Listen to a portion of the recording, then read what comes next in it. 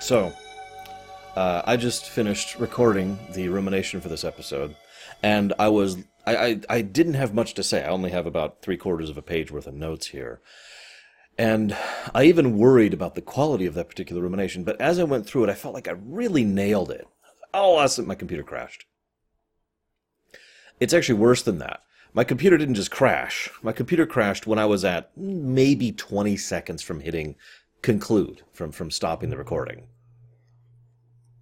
This is like a 40-minute video. So in addition to just wasting my time, which I don't have a lot of right now, I wasted what I felt was a good episode. Like it was really doing well. So I'm a little angry. But I got a schedule to keep, so I'm going to do the best I can to just repeat everything I just said. Hi, I'm the Lore Runner, and we're talking about the TNG episode Survivors. First thing I want to share is that, as I've told you guys before, when I was a kid, I used to categorize these things based on VHS, right? And so I had the couple of VHSs, which were the episodes I really liked, which I would watch, rewatch frequently, just pop them right in and watch it. This episode was on that list. And going back as an adult, it's very obvious why. There's a lot of really good quality on display throughout the course of the episode. I want to give a special praise to Mr. Wagner, who actually wrote this episode. And based on that quality alone, it's a bit of a shame we lost him. I mean, from everyone's accounts, he just didn't enjoy working on a science fiction television show like this one. But, I don't know. I feel like he did a very, very good job of this episode. Excellent acting, excellent directing. I always worry, and I said this last time too, I always worry that when I have an episode that I just really like, I don't have much to say about it. I always like to discuss why I like it, but I don't really have much to ruminate upon, to put it bluntly, right? It's a problem I had a lot over in Babylon 5, why the average episode length over in Babylon 5 was like 20 minutes, because it was just, this is great, and then there's this and this and this, and this is great, the end. I want to give a special shout-out to Troy's outfit in this episode. No, in all sincerity, I can't be the only one who, I know I'm not the only one who liked it when Troy finally went into a uniform, because it always weirded me out that Troy, of all people, would wear something different. Now, if that's her preference, fine, but why is she the only one who does that? I mean, we know the out-of-character reasons for that. But I hope at the very least this light teal, off-center, flowy dress thing she's got going on is at least more comfortable for Marina Sirtis than the previous jumpsuit, which we know was uncomfortable, because good lord, that just does not look pleasant to walk around in. I feel bad for her. Then again, the uniforms themselves have had varying levels of pleasance to walk around in, although by this point in the show they have actually fully switched over to the new wool uniforms, which are far more comfortable for the actors, and it caused them a lot less trouble, so that's nice. We finally got the actors to not be in pain on set. Anyways, I also want to give special shout-out to Anne Haney and John Anderson. Now, Anne Haney is the woman who plays the wife, whose name I actually can't remember right now, because I'm livid with rage. But she also played Miss Ronan, the judge, the Bajoran judge back in the episode Dax over on Deep Space Nine. And she's a good actress, and she actually managed to add a lot of humanity and simple believability to her role that makes her very endearing to watch. And I really like John Anderson. Some of you may recognize that name. I imagine most of you don't. Sadly, he actually passed away just a few years after this episode, which sucks. Because the man knows how to act heavy and how to act quiet. He's also a bit of a veteran from The Twilight Zone, which is where I recognize him from. And that's the next thing I want to talk about. We'll go ahead and segue here. This episode is basically an episode of The Twilight Zone. It's self-contained. It's got a mystery that is slowly unveiled. It's very tightly constructed. It's very clever in its own right. And it's very character-focused. And it leans a lot on the quality of its acting. Although it does also have a lot of very important special effects, too. Cover that when we get there. And I don't really think that's a bad thing. It's just an interesting approach for how well that formula worked for this. It makes me wonder if the occasional not connected episodes of Star Trek could have been better served by more of this Twilight Zone-y thing. In fact, I know for a fact that the actual creators of Star Trek thought this as well, because they later started pulling more and more of these types of episodes into Star Trek, most notably from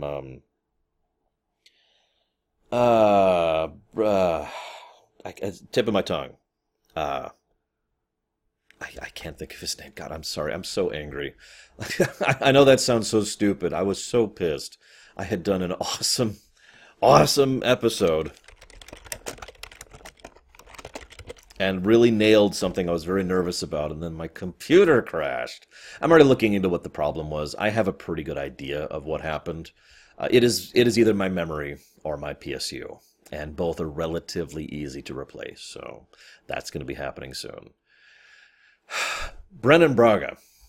This is something that is really showcased in later TNG and in Voyager, when Brennan Braga just kind of kept being asked to shovel out the same type of scripts over and over, which, although not quite as tightly as designed as this one, are basically Twilight Zone episodes.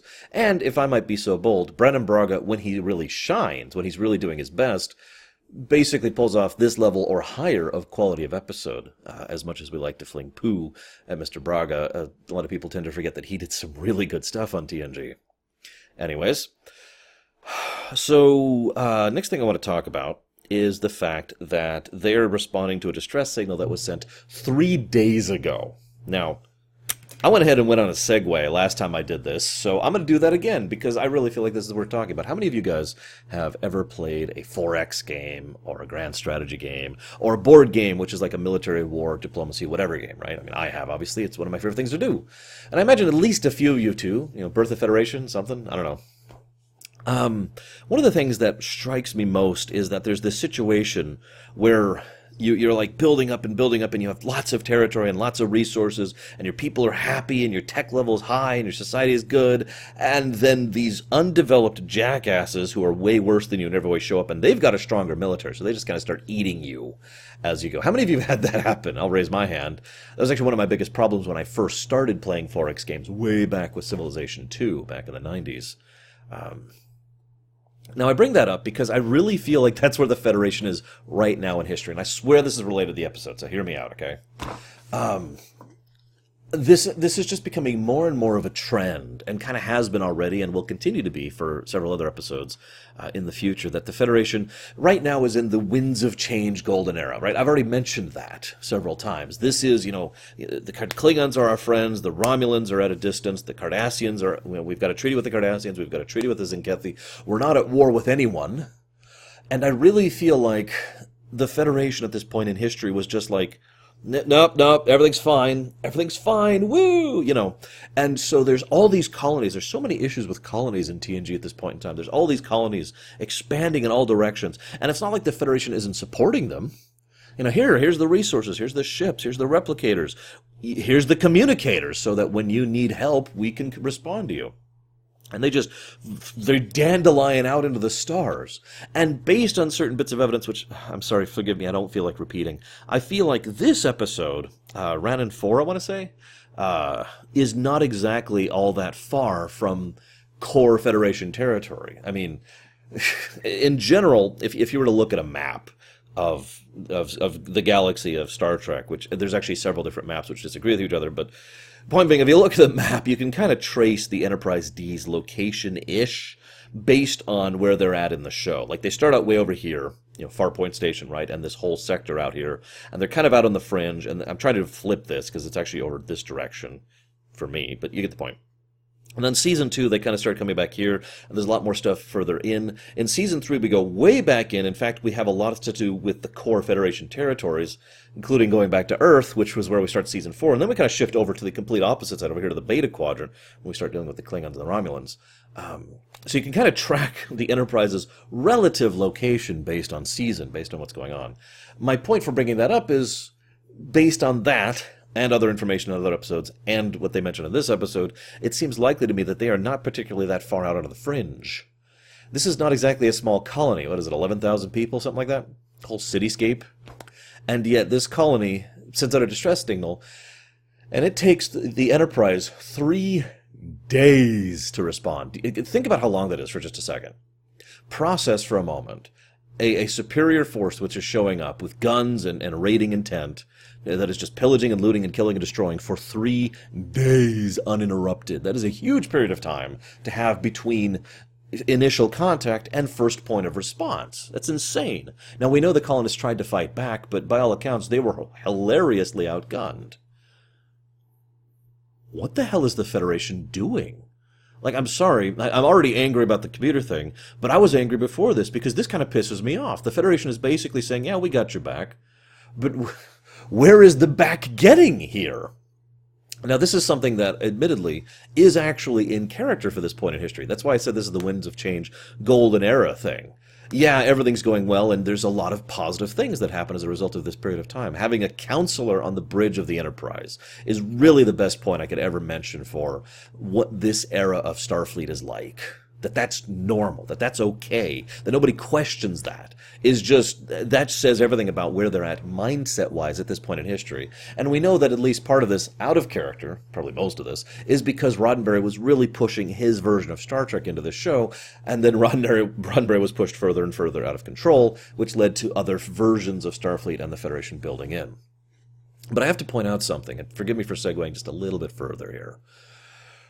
One of the things that I find interesting is if you track the course of Federation history from about the beginning of TNG until about the end of DS9, it's almost, it fits weirdly well.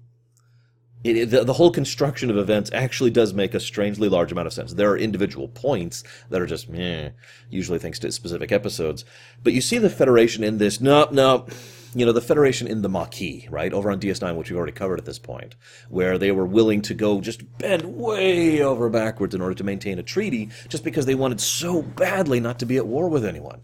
That the truce was that the peace treaty was more important to them than the actual peace. That they were willing to basically abandon people to the wolves for what is functionally no reason.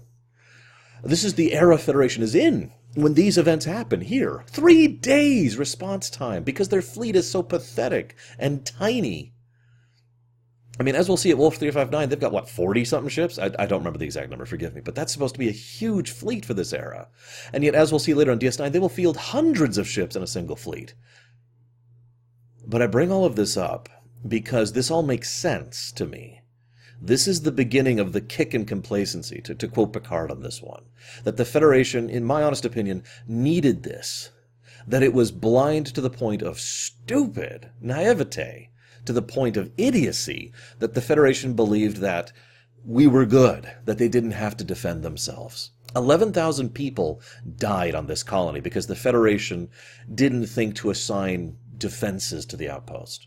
Like automated defenses or maybe tighter patrols. More ships patrolling the borders. More ships patrolling their own territory. Anything. Instead, we got nothing. And 11,000 people died.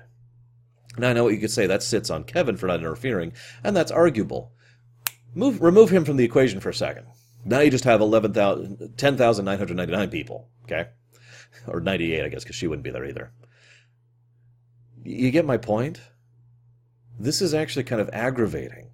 And it's not like the Enterprise wasn't rip-roaring its way over there, but I gotta wonder, 3 days at maximum warp? How frickin' far away was the Enterprise? Because that's a long ways. And in fact, that brings up my other point. Why was the Enterprise the closest ship? That's sad.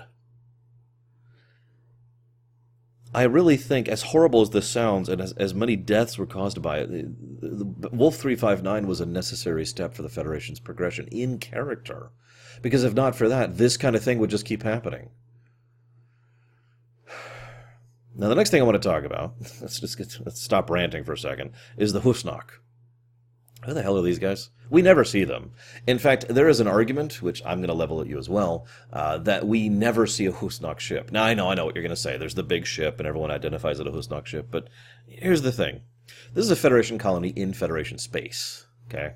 This is not super far away. I mean, 3 days is a decent distance. But and as I mentioned earlier, we're at least in Federation space at this point, right? So if these people are really as violent, as widespread, 50 billion people, and as, strong in terms of space warfare and raiding mentality as they are, then the Federation probably would have encountered them, or at least had word of them from some of their other trading partners or other diplomatic circles within the region. And yet somehow, when Data first sees the ship that Kevin Uxbridge makes happen, he says, I have no idea what that is. No known configuration, does not match anything.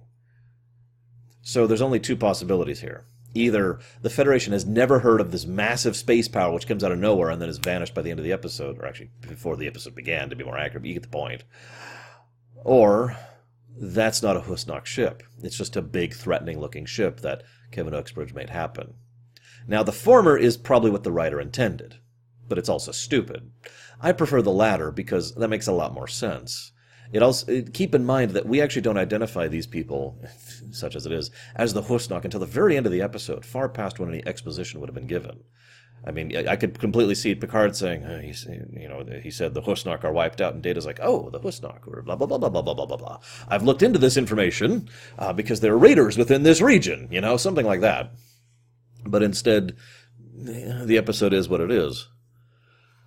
For the sake of simplicity, I'll go ahead and refer to it as the ship, just to make it nice and neutral, because who frickin' knows.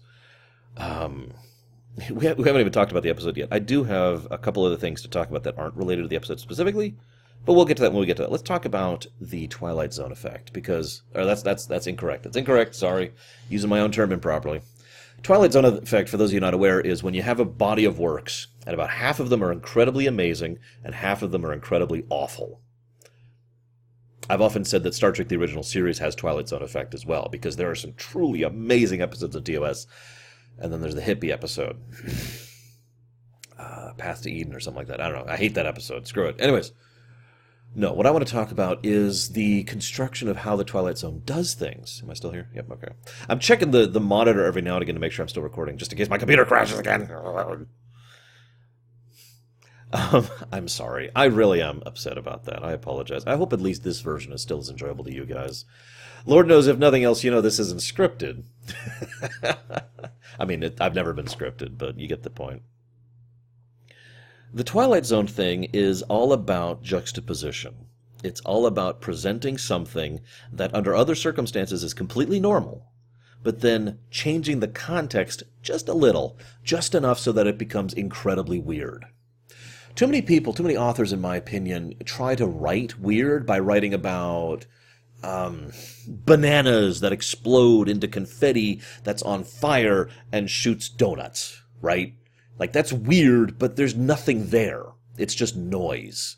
I prefer the kind of weird where you see someone who's walking down the street and he waves at you and he's like, hi, and as you see him walking away, you see that the back of his skull is missing and there's a bunch of computer chips there. That's kind of the Twilight Zone thing. Completely normal until you see one little thing that just changes the context. And that's what we see at the beginning of this episode. It's a great hook. You start the episode and you go in. It's like, oh my God, they're all dead and the planet's devastated. What is that? And there's this one square of perfectly normal. I actually wrote down in my notes, there's a square of fine. Because everything's just fine right there. There's green, there's a house, there's two people, they're just hanging out. It's fine, everything's fine. Huh? And, of course, that's totally normal. But in context, you get it? I love that.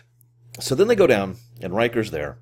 Let me just say something else. I hate to step out of the episode one more time. I've got two more things out of episode to talk about. Just bear with me, please. One of my biggest complaints, speckled throughout Season 1 and 2, is when the characters would act out of character. Now, I know that there's a little bit of historical baggage going with that, because obviously I've seen these characters many times in 7 seasons and 3 movies. 4 movies, God, right, I forgot. Nemesis actually did exist. It wasn't a nightmare. Oh, God! The point being, we've seen these characters for a long time, and so we kind of get how they're supposed to act. But I bring this up because one of the things I felt very strongly about that was a problem in early TNG was that occasionally the characters would just not act in character. And I've been pointing this out as we go through Season 1 and Season 2. It's not always. It's just every now and again it's just, huh? What? It's just, they act off. Even at the time, they act off. But from this point, Season 3 onward, with very few exceptions for the most part, the actors and the characters are portrayed in a fairly consistent manner. And that's the key difference. For all of the crap I fling at both Michael Piller and Rick Berman, especially Rick Berman, I'm sorry, quick aside, I literally have the pillow that I usually punch, that's Rick Berman, right over there, so I'm actually pointing at him right now. Anyways, you're coming on screen soon. You better watch yourself. For all the crap I fling at both Michael Piller and Rick Berman, I do have to admit I very much agree with what they did to try and overhaul TNG. I already have mentioned some of this, but one of the biggest things they did was they tried to aim for a greater consistency and believability. That comes in the way they present the ship, and the technology of the ship, and the actors, and the way they portray the characters. Those are the two really big things that they pushed, and in my opinion, it shows. It feels more like we're watching a consistent show rather than a sequence of events that happens to involve the same actors. In other words, it makes me feel more that I'm watching a series of events that are happening rather than watching a TV show. I know that sounds like a weird way to portray that. I hope at least some of you understand my incredibly terrible phrasing on this. But a lot of characters, the biggest ones being Troy, Worf, Riker, and Picard, all act very in character in this episode. And I quote, "Good tea. Nice house." Very Worf. But the reason I bring this up is because of Riker. They go down to the planet, and Riker's there, and Riker is very understanding, polite, and diplomatic. Now, I like that. It makes perfect sense in hindsight, too. It's not because he feels threatened. That's not the problem. He sees two survivors of a devastating attack. He has no idea why they survived. Maybe they were hiding. Maybe there's some weird alien thing going on. He has no idea. This is just a giant puzzle. A big question mark, very Twilight Zone-y. And so he approaches them as if they would be devastated, in shock, willing to lash out at anything around them. So he is very measured. He doesn't insult them. He doesn't accuse them of anything. One of them literally strings him up by his foot, and as he's hanging there, he just says very calmly, "Hello, I'm Commander Riker, USS Enterprise. I'm here to investigate what's going on with this, blah, blah, blah." And then, of course, later on, and there's another nice touch here, there's a bit where he says, "I would like to look into your house. May I go in, please?" And the guy says, "Are you accusing me of anything?" Riker says, "No, of course not. I want to figure out what's going on. May I please go into your house?" Note he refuses to go forward without permission. He's very diplomatic about the whole thing, and I like that, because that is Riker right there. Riker and Picard really have the same command style, very fatherly. They approach things from a very, we're trying to meet in the middle. Both of them are willing to be steel if they need to be, but that's like underneath all of the layers of silk, right? So now is where I rant about something again. I know. One of the things that bothers me about recent science fiction is the tendency to portray things on a scale that makes no sense. Now, this is related to Doctor Who syndrome, which I've complained about so many times in all of fiction. It's one of my biggest peeves in writing in general, is Doctor Who syndrome, and as you know, there's my two big not even pet peeves, my two big real peeves right there when it comes to writing. But visually speaking, as a director, as a visual presenter, too often they'll have a thing where you look up into space and you see the spaceships come in out of warp or whatever, and it's like, how close are those ships? See, here's the thing. I can understand the need for believability to outweigh realism. I do. There's a game coming out soon called Starlink, where if you go into orbit, if you leave the planet in your spaceship and you look around, you can physically see the other planets in the system. Now that's ridiculous, because that's not how that works. Anybody who knows anything about space will tell you the amount of space in between planets is absolutely gargantuanly, indescribably enormous. Just the distance between here and Mars is huge. So if I went into orbit right now and I happened to know where Mars is and pointed at it, there's a pretty good chance I wouldn't see it. I might see another speck in the sky, but that's it. But that's kind of different because that's a video game, and there's other things about that. When it comes to visual medium of presentation, showing that kind of thing just takes me out of the moment. All I find myself thinking when a Star Destroyer or whatever warps in visible from the ground is, how close are they to the surface? Really? That's really, really visible, and that shouldn't be. I bring that up because that's been obviously I kind of gave away the Star Wars connotation there. I didn't last time I recorded this. But that's not exclusive to Star Wars. I've seen a lot of recent science fiction just kind of bend physics a little bit for the visual presentation scale, and it does bug me a little bit. It's a pet peeve.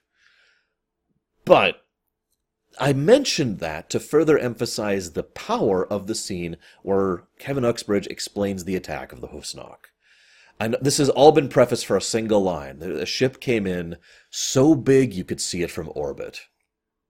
Now, unlike all the examples I just gave, this is not something we're visually seeing. This is a descriptor of an event. And it is presented in a way to emphasize just how terrifying this would have been for these colonists. A ship comes in that they can see with their naked eye from the planet. Now, this goes back to my whole consistency thing that TNG would kind of reach for the next several years. That's terrifying. That's basically like seeing a cube, a Borg cube, show up in orbit, like, ooh, because you could probably see a cube from orbit because it's freaking enormous, right? So that's just, oh my God. And that just helps to add to some of the tension and some of the terror of what the Husnock threat really was. Side note, do you think all the Husnock ships and technology were all destroyed too? Just bonus question. So they go inside, and this is when Marina Sirtis really does awesome stuff, and so does the director, and so does the sound design and editor. Because what happens is Data sees a little thing, and so far, and this is again the juxtaposition thing, it's a nice, pleasant-looking house, and there's nice, pleasant people, and again, Miss Haney and Mr. Anderson just nail their roles, although I'll talk more about them in a moment. And they're all awesome, and then Data picks up the music box, and it cuts up to Troy. And the music is still playing consistent from the previous scene. And we just kind of hear it, and it's not quite warped and distorted. It's more echoey. And the more I thought about it, the more I realized the impression it was giving was we, the audience, were hearing what Troy was hearing. As if the music is reverberating within her mind, and we are also in here hearing what she hears. And you'll notice every time Troy's on the camera for many scenes henceforward, up until she's put into a damn coma, we have the same thing, the same music playing. It's absolutely horrifying. And very well done. I'm going to take a moment and give some huge praise to Marina Sirtis, too. She actually shows off her acting chops. Lord knows the woman can act. We've proven this before. And I do like it when Star Trek gives her the opportunity to act. And this is a good example of that. She portrays someone who, I'll just use the analogy I did last time. This is her insanity health. Okay, she has 1,000 insanity health. And it's chipping away like one, maybe 5, something like that. Very little inslets, but as we see her over the coming scenes, especially the meeting scene, you could just see on her face and on her posture as she gets more and more uncomfortable and she's having a harder time keeping together, you could just see her slowly descending into insanity until it gets to the point where she is just a gibbering mess later on in future scenes. It's very well done, and she does a great job of it. I also want to give praise again for actors, or I should say characters acting like themselves. Notice in the scene there, and again, wonderful praise to the sound design. We zoom in on Troy and we hear the music, and the music just kind of starts overpowering the conversation of the meeting. We can still hear the meeting. And it gets to the point where they ask Troy, what's going on, Troy? And it cuts back to, zooms out, music stops, and Troy's like, oh, sorry, no. And so we get the perspective of what everyone else is perceiving. And then we cut back to her, and it goes back to her health and sanity slowly dying away. And you'll notice Riker's looking at her, concerned. I like that. Of course, Riker would be the one to immediately notice something is wrong. And in fact, if you pay attention, the only thing that draws Riker's attention away from her is the fact that he has to keep doing this meeting about this job. He's like, yeah, and then he looks back at her, yeah. And then, of course, she gets up and leaves. And I also like how Picard goes after her. Not immediately, but after he's concluded the meeting. It's like, I don't have your abilities, but I can tell when someone's hiding pain. And she's like, no, it's silly, it's stupid.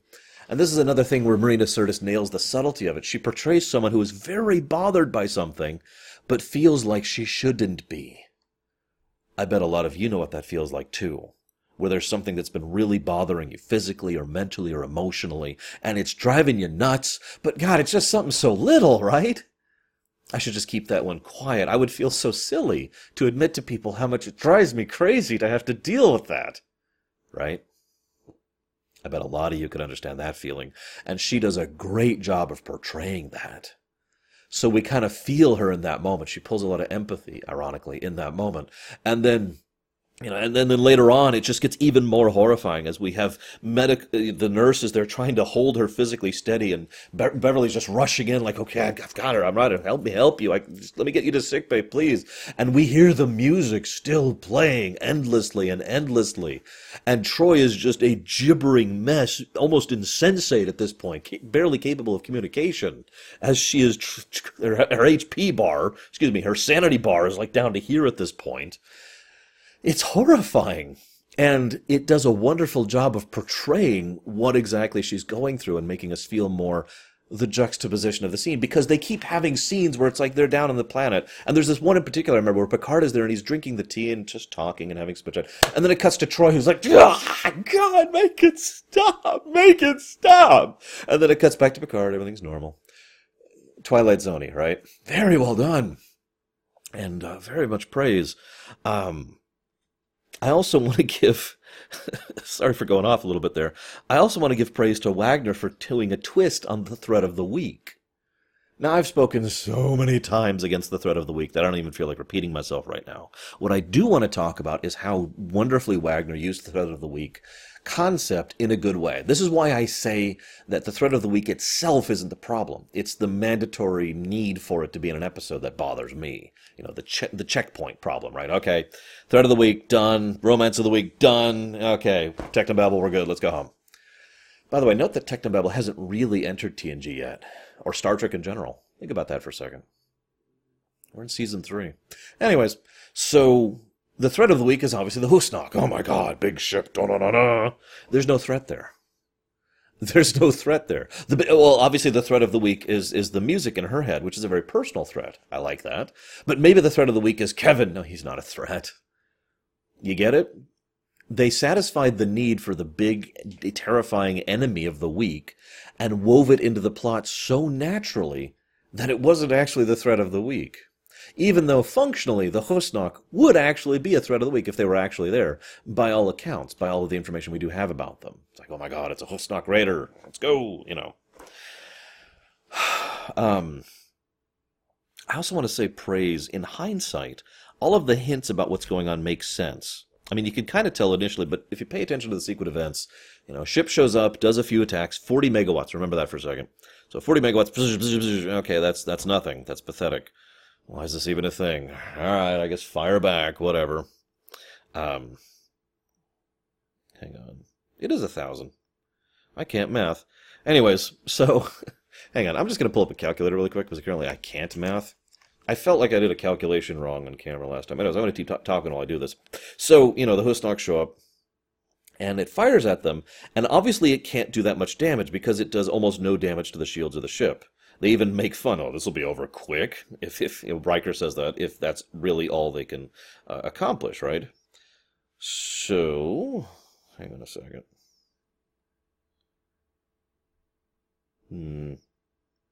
I just realized I don't actually know.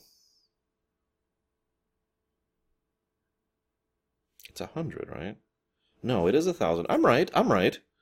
It's 1,000. I'm right. I did my math right. We're cool. So 40 megawatts. Bzz, bzz. And then, realizing that they can't damage the Enterprise, they get the hell out of Dodge. And the Enterprise follows them. The only thing about that sequence of events that is unusual in any way is the fact that the ship is matching them pace for pace, to the point where it's like, okay, hang on. But that's it. The next time that something really is showcased as being wrong is when the ship comes back and devastates him with a 400 gigawatt attack, multiple times, which, and I just checked my math with a watch, I was probably wrong about it anyways, is a factor of 10,000. 10,000 times the damage of what they were just doing. That's insane! So that's the moment where it's like, okay, something's up here. But again, you can kind of see how all of this is about trying to drive the crew away. Picard goes back down, offers a replicator. They're surprised to see him. Now, I mentioned that because for the longest time...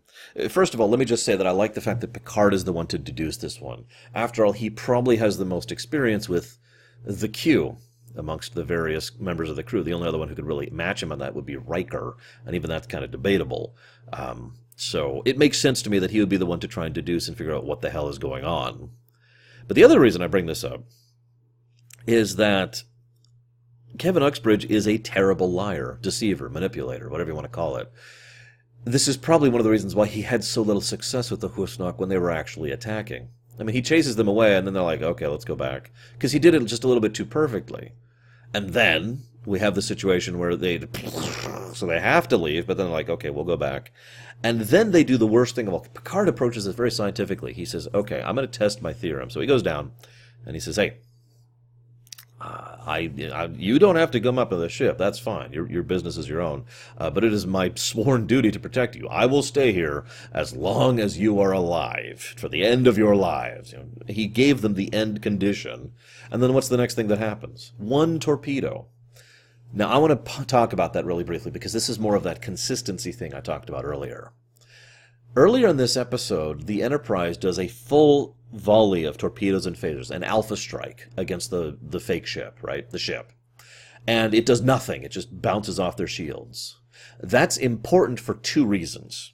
The first is the most obvious. It helps establish the utter juxtaposition, the weird factor of one torpedo destroying the entire ship just like that. That's crazy. That should not be that way, and we know that even in this episode because we saw what massive damage did earlier, which was nothing. But the other reason it's significant is most ships should not be destroyed by one torpedo blast. Even a bird of prey with its shields down wouldn't be destroyed by one torpedo blast. At least not like that. It would be severely damaged, of course. But that's only from this point onward.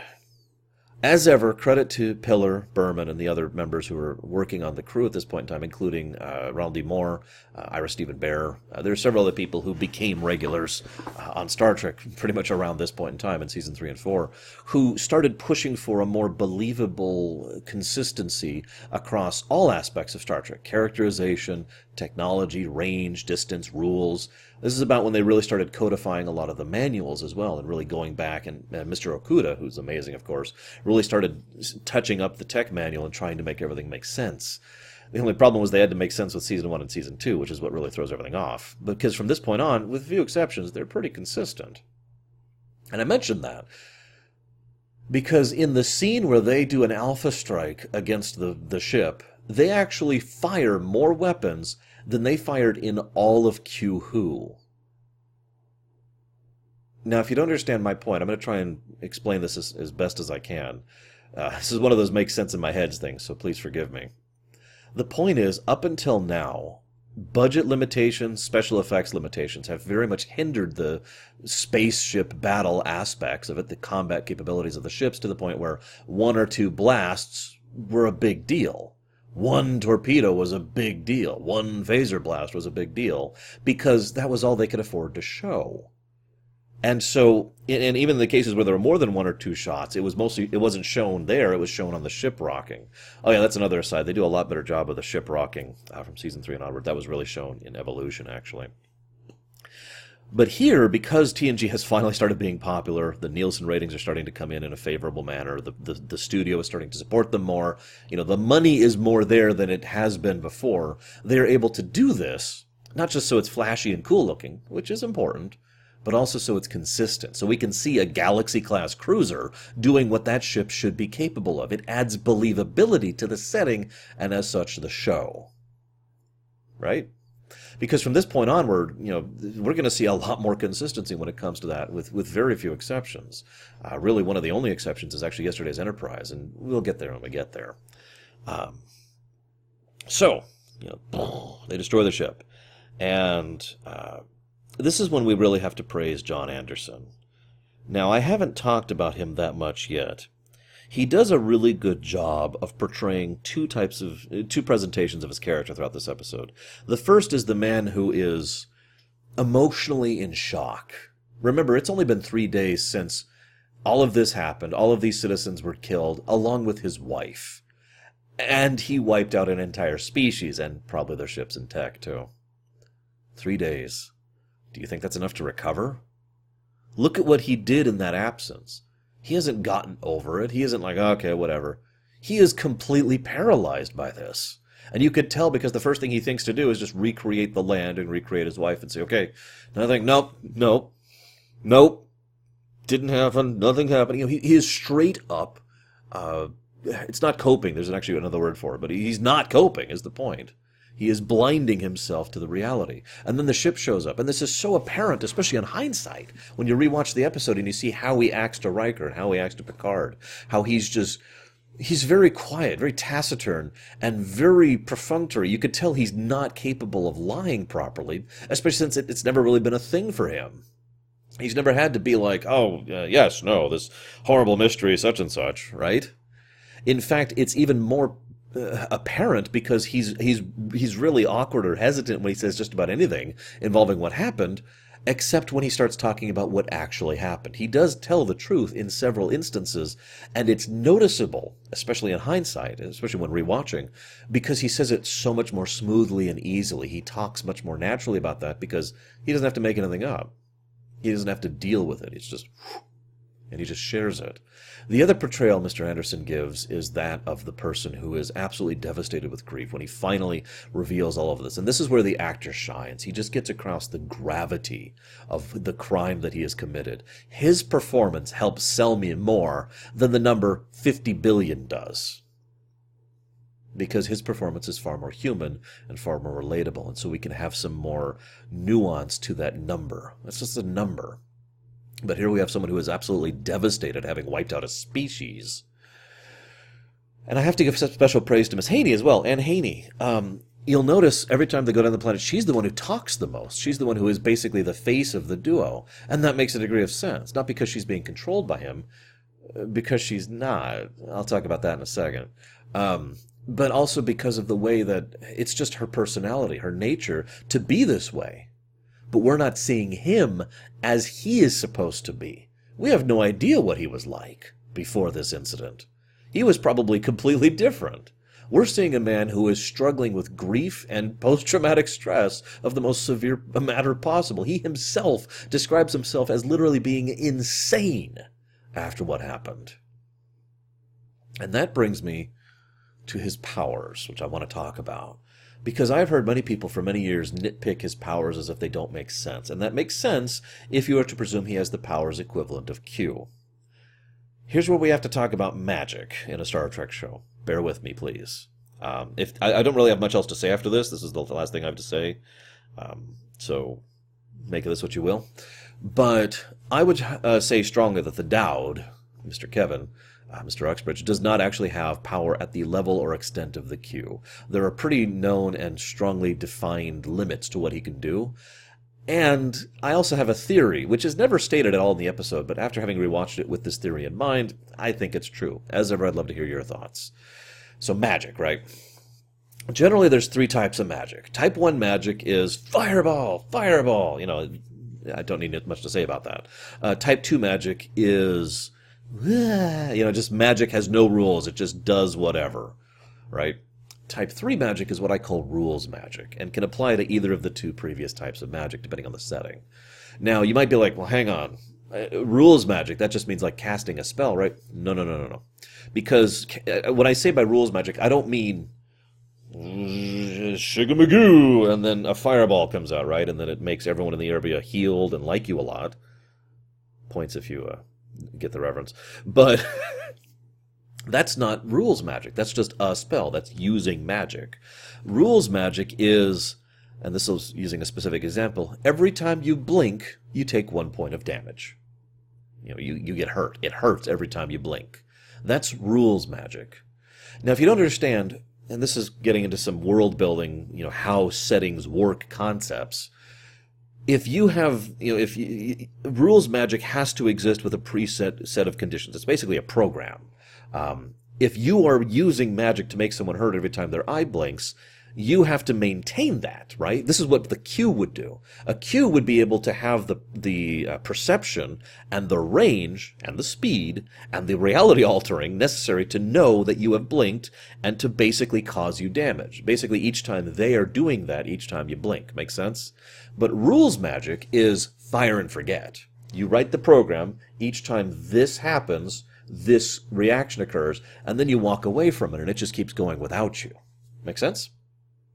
Rules magic's kind of tricky to use properly in settings, but having rewatched this episode, I think everything he does is actually rules magic. The way he functions with the ship especially. Because one of the biggest questions is always, how can he be so surprised at the presence of the ship and the fact that they're here if he can literally affect things from billions of light years away? We have 2 demonstrations of this. First, the fact that he can all of the Hus knock away, and second, the fact that he's able to affect both Troy and the ship as they're zooming away at warp Gabrillion. That's hell of range right there, and yet he's still surprised when they come back?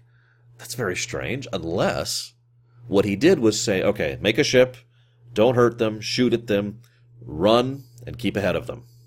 And then once he set that program, it's fire and forget. He has no perception of that. He has no awareness of what's going on. He just has set up that and he's walking away. Same thing with all the other encounters that he does in orbit with the ship that's, okay, I want to do some serious damage this time, really shake them up. Don't hurt them, don't kill them, just do a lot of damage and then push them away from the system and then get in between them and the thing. Them and the house. And then, of course, the third one is run up, ignore them, come down to the planet, shoot down here, remove this, we'll temporarily remove this. 3 hours is probably good. And then, oh yeah, make the ship super destructible. Just, and then all of that happens. Probably the biggest example by far is the music in Troy's head, which is, God, so goddamn horrifying. The idea that if a Q was doing that, to continue using the example, if it was a direct reality warper, the moment that Q stops wanting to hurt her, then it would stop happening because they have to maintain it. But in rules magic, with the way Uxbridge does it, he has to go and actually remove the program himself. He has to actually go down to recorders and stop the program, stop the rule, in order to cause her to be free from that. And I think that makes a lot of what he does make a lot more sense in hindsight.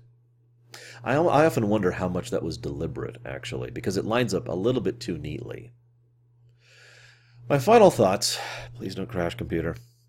My final thoughts are about what to do with Uxbridge. I've heard people debate this for years, and I am very much looking forward to your guys' thoughts and comments on this. What do you do with him? He has killed 50 billion people.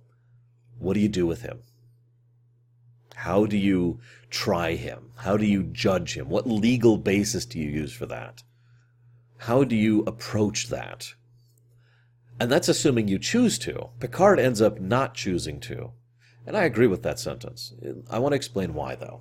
First of all, it is worth noting that this man is... How do I put this properly? This man is someone who very much gives me the impression that he is going to die on this planet with his fake wife. Now, this is presumption, but I always got the strong impression that after he'd been wanting the universe for how many thousand years, and then he meets her. And he truly loves her, like actual, real love, right? And then, not like, oh, she's so pretty. No, real, legitimate connection. And ends up saying, you know what, I'm going to spend the rest of our lives together. And basically is willing to die in order to end his life with hers.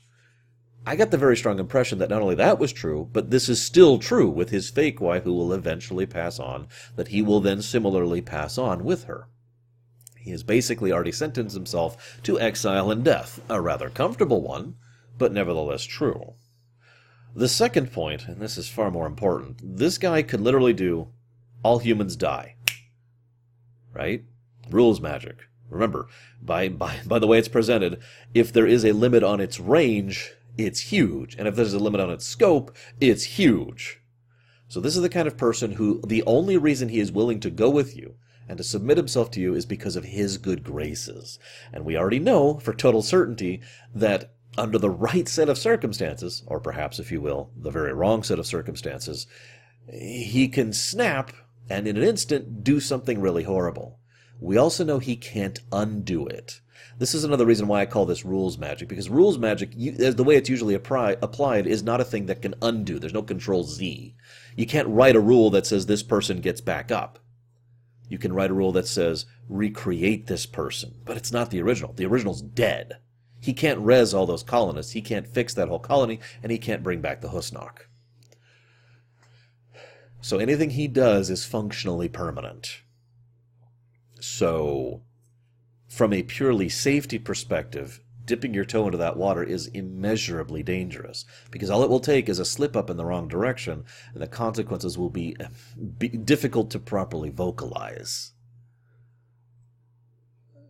I also have to say, if I might be so bold, it's interesting that Picard's final statement is that he doesn't know what we should think about these people, just that we should leave them alone. I mentioned, it sounds just picture Rod Serling saying that for a second at the end of Twilight Zone. I don't know if we should do just if they should be left alone. Can't you just picture that? But I mentioned that because I feel like Picard very strongly thinks, all right, this is beyond me. that for whatever reason he decides that he has the humility to say, I can't judge this. I personally cannot drag you in front of a court. And therefore he doesn't even try to. Yes, I hear you, dog. I have nothing else to add. I'm going to chop this off before I lose yet another episode. I hope you've enjoyed my second take of this, and I'll be seeing you guys next week.